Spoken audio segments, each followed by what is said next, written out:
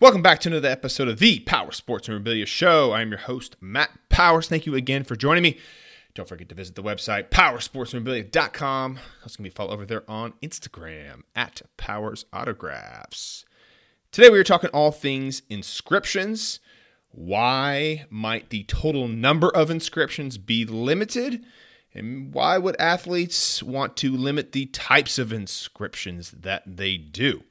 I'm going to talk about those two things today. So first off, let's talk about why there might be a limit on the total number of inscriptions an athlete will do at a signing.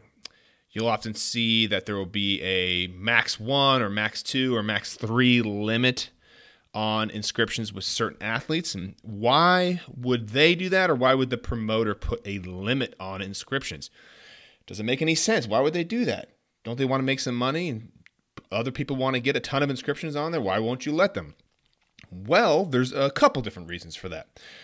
First off, oftentimes a autograph signing is a timed signing, meaning the athlete has agreed to sign autographs for the hour or 2 hours, and this is their price to sign autographs for that duration of time.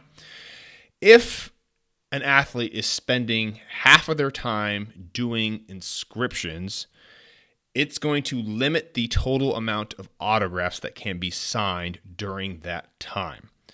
So that is a main reason would be to limit the total number of inscriptions. Is if you're going to be doing a 2-hour signing with someone and you only get 300 autographs from the guy, that's a problem. Okay, 300 autographs and 1,200 inscriptions is no bueno. You don't want that. You want to be getting probably close to 1,000 autographs in a couple hours. So that's one main reason why promoters will limit the total number of inscriptions. Second reason why you might want to limit the types of inscriptions that an athlete is going to be doing is it just really helps kind of clarify things for the customer. So, for example, an athlete will agree to do these 10 inscriptions. Barry Sanders is a guy like that. I like that. I think it's really clear on what they'll do. Say, hey, this inscription costs this much, this inscription costs this much, kind of like a menu. Where it gets kind of fuzzy is if an athlete all of a sudden changes their mind and doesn't want to do certain inscriptions. That's a pain in the butt. Okay, so if you pre-sell an inscription and then all of a sudden they change their mind the day of, a la the Patrick Ewing signing, okay? That's a problem. That sucks when you're expecting to get a certain inscription and then the athlete doesn't do it. Now, of course, the athlete has the right to refuse any inscription. I totally get that. I stand with them on that one, especially when it comes to game-used inscriptions. If the athlete is not, 10,000% certain that your item is game-used, they're probably not going to be writing game-used on there. You'll also see that, too, on a lot of Fanatics type signings. When their guys are coming in, they automatically already say no game-used inscriptions. Now, they do that for a couple reasons. Number one is they want to kind of probably corner the market on the game-used items with inscriptions for their athletes. Okay, they want to be the one source for those. And second off, they just don't have the time at the signing to be verifying whether or not this item is game used.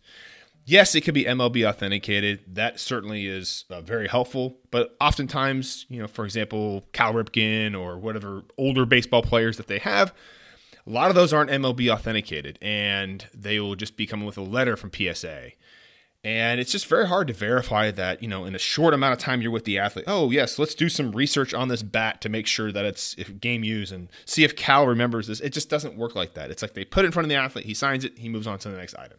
So that's why they'll limit the types of inscriptions, especially when it's around game used. And I think Fanatics will limit definitely no more than 2. I know Peyton Manning was a max of 1. And I think they limited me to 5 inscriptions last time for Peyton. And they usually actually limit you to about 20% of your order. So if you send them 100 autographs, they will give you 20 inscriptions. Again, same thing. They want to just be able to get the athlete in, get them signed in the certain time frame they have, because we can't keep the athletes there for 10 hours signing 1,000 autographs and 10,000 inscriptions. It just doesn't work like that as far as the actual setting of the signing there. So. And then the third reason I want to talk about here is kind of why we kind of limit inscriptions and whatnot is, I've seen this happen before, is let's say you get 10 inscriptions from a guy. And athletes have a hard time remembering their stats sometimes. You're thinking to yourself, man, why don't they know all their stats? Sometimes they do, sometimes they don't. And if an athlete is, signing your item and you've got 10 inscriptions on there and they screw up one of those inscriptions, they get confused for a second or they misspell a word. I've seen that happen on a Mark Messier jersey where he misspelled guaranteed. Now, I can see that. That's a tough one to spell. I've misspelled it myself. And so if an athlete misspells something or puts the wrong stat on a 10 stat item, I mean, is that item ruined? I mean, it's not perfect by obviously, right? Is it ruined? I mean, that's up for debate, right?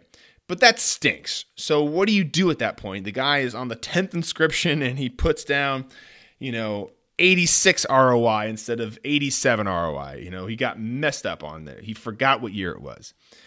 What do you do at that point? I mean, can you get a new item, have them start all over again? Or can you clean the inscription off depending on what type of item it was? That's kind of the debate that you run into. So if you limit it to just 2 inscriptions, the chance of the athlete screwing up is a lot less. And that's the last thing that you want to see happen is the athlete put the wrong inscription on something. And that's why you'll also try to, at least I try to, and some other dealers will do as well, like limit the amount of personalizations too, because the athlete, everybody's got funny names nowadays. The days of naming your kids Matt are probably like slim and gone. Everybody's got funny names that athletes just haven't spelled before. I have a lot of customers too from, Japan and China, and they will want their name spelled out there. And it's confusing for the athlete, even if they got a note in front of them.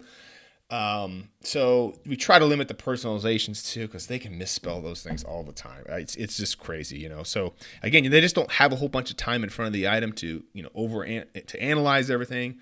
It sounds easy. Just spell the guy's name right or spell the stat right. But they get confused sometimes. Sometimes they got headphones in and they're not listening, or they're talking to someone and it just kind of like it slips their mind and they think they were starting with something and they start writing a different inscription and oh no, he didn't want that one, he wanted this. So it does happen, unfortunately, sometimes, and it's really no one's fault. I mean, you could blame the athlete all you want, but it does get confusing for them. I totally understand where they're coming from as well. So that's why kind of inscriptions are limited or specifically told what you can and cannot do. So hopefully that helps. Again, don't forget to visit the website, powersportsmemorabilia.com, and also be followed there on Instagram @PowersAutographs. I will see you on the next episode.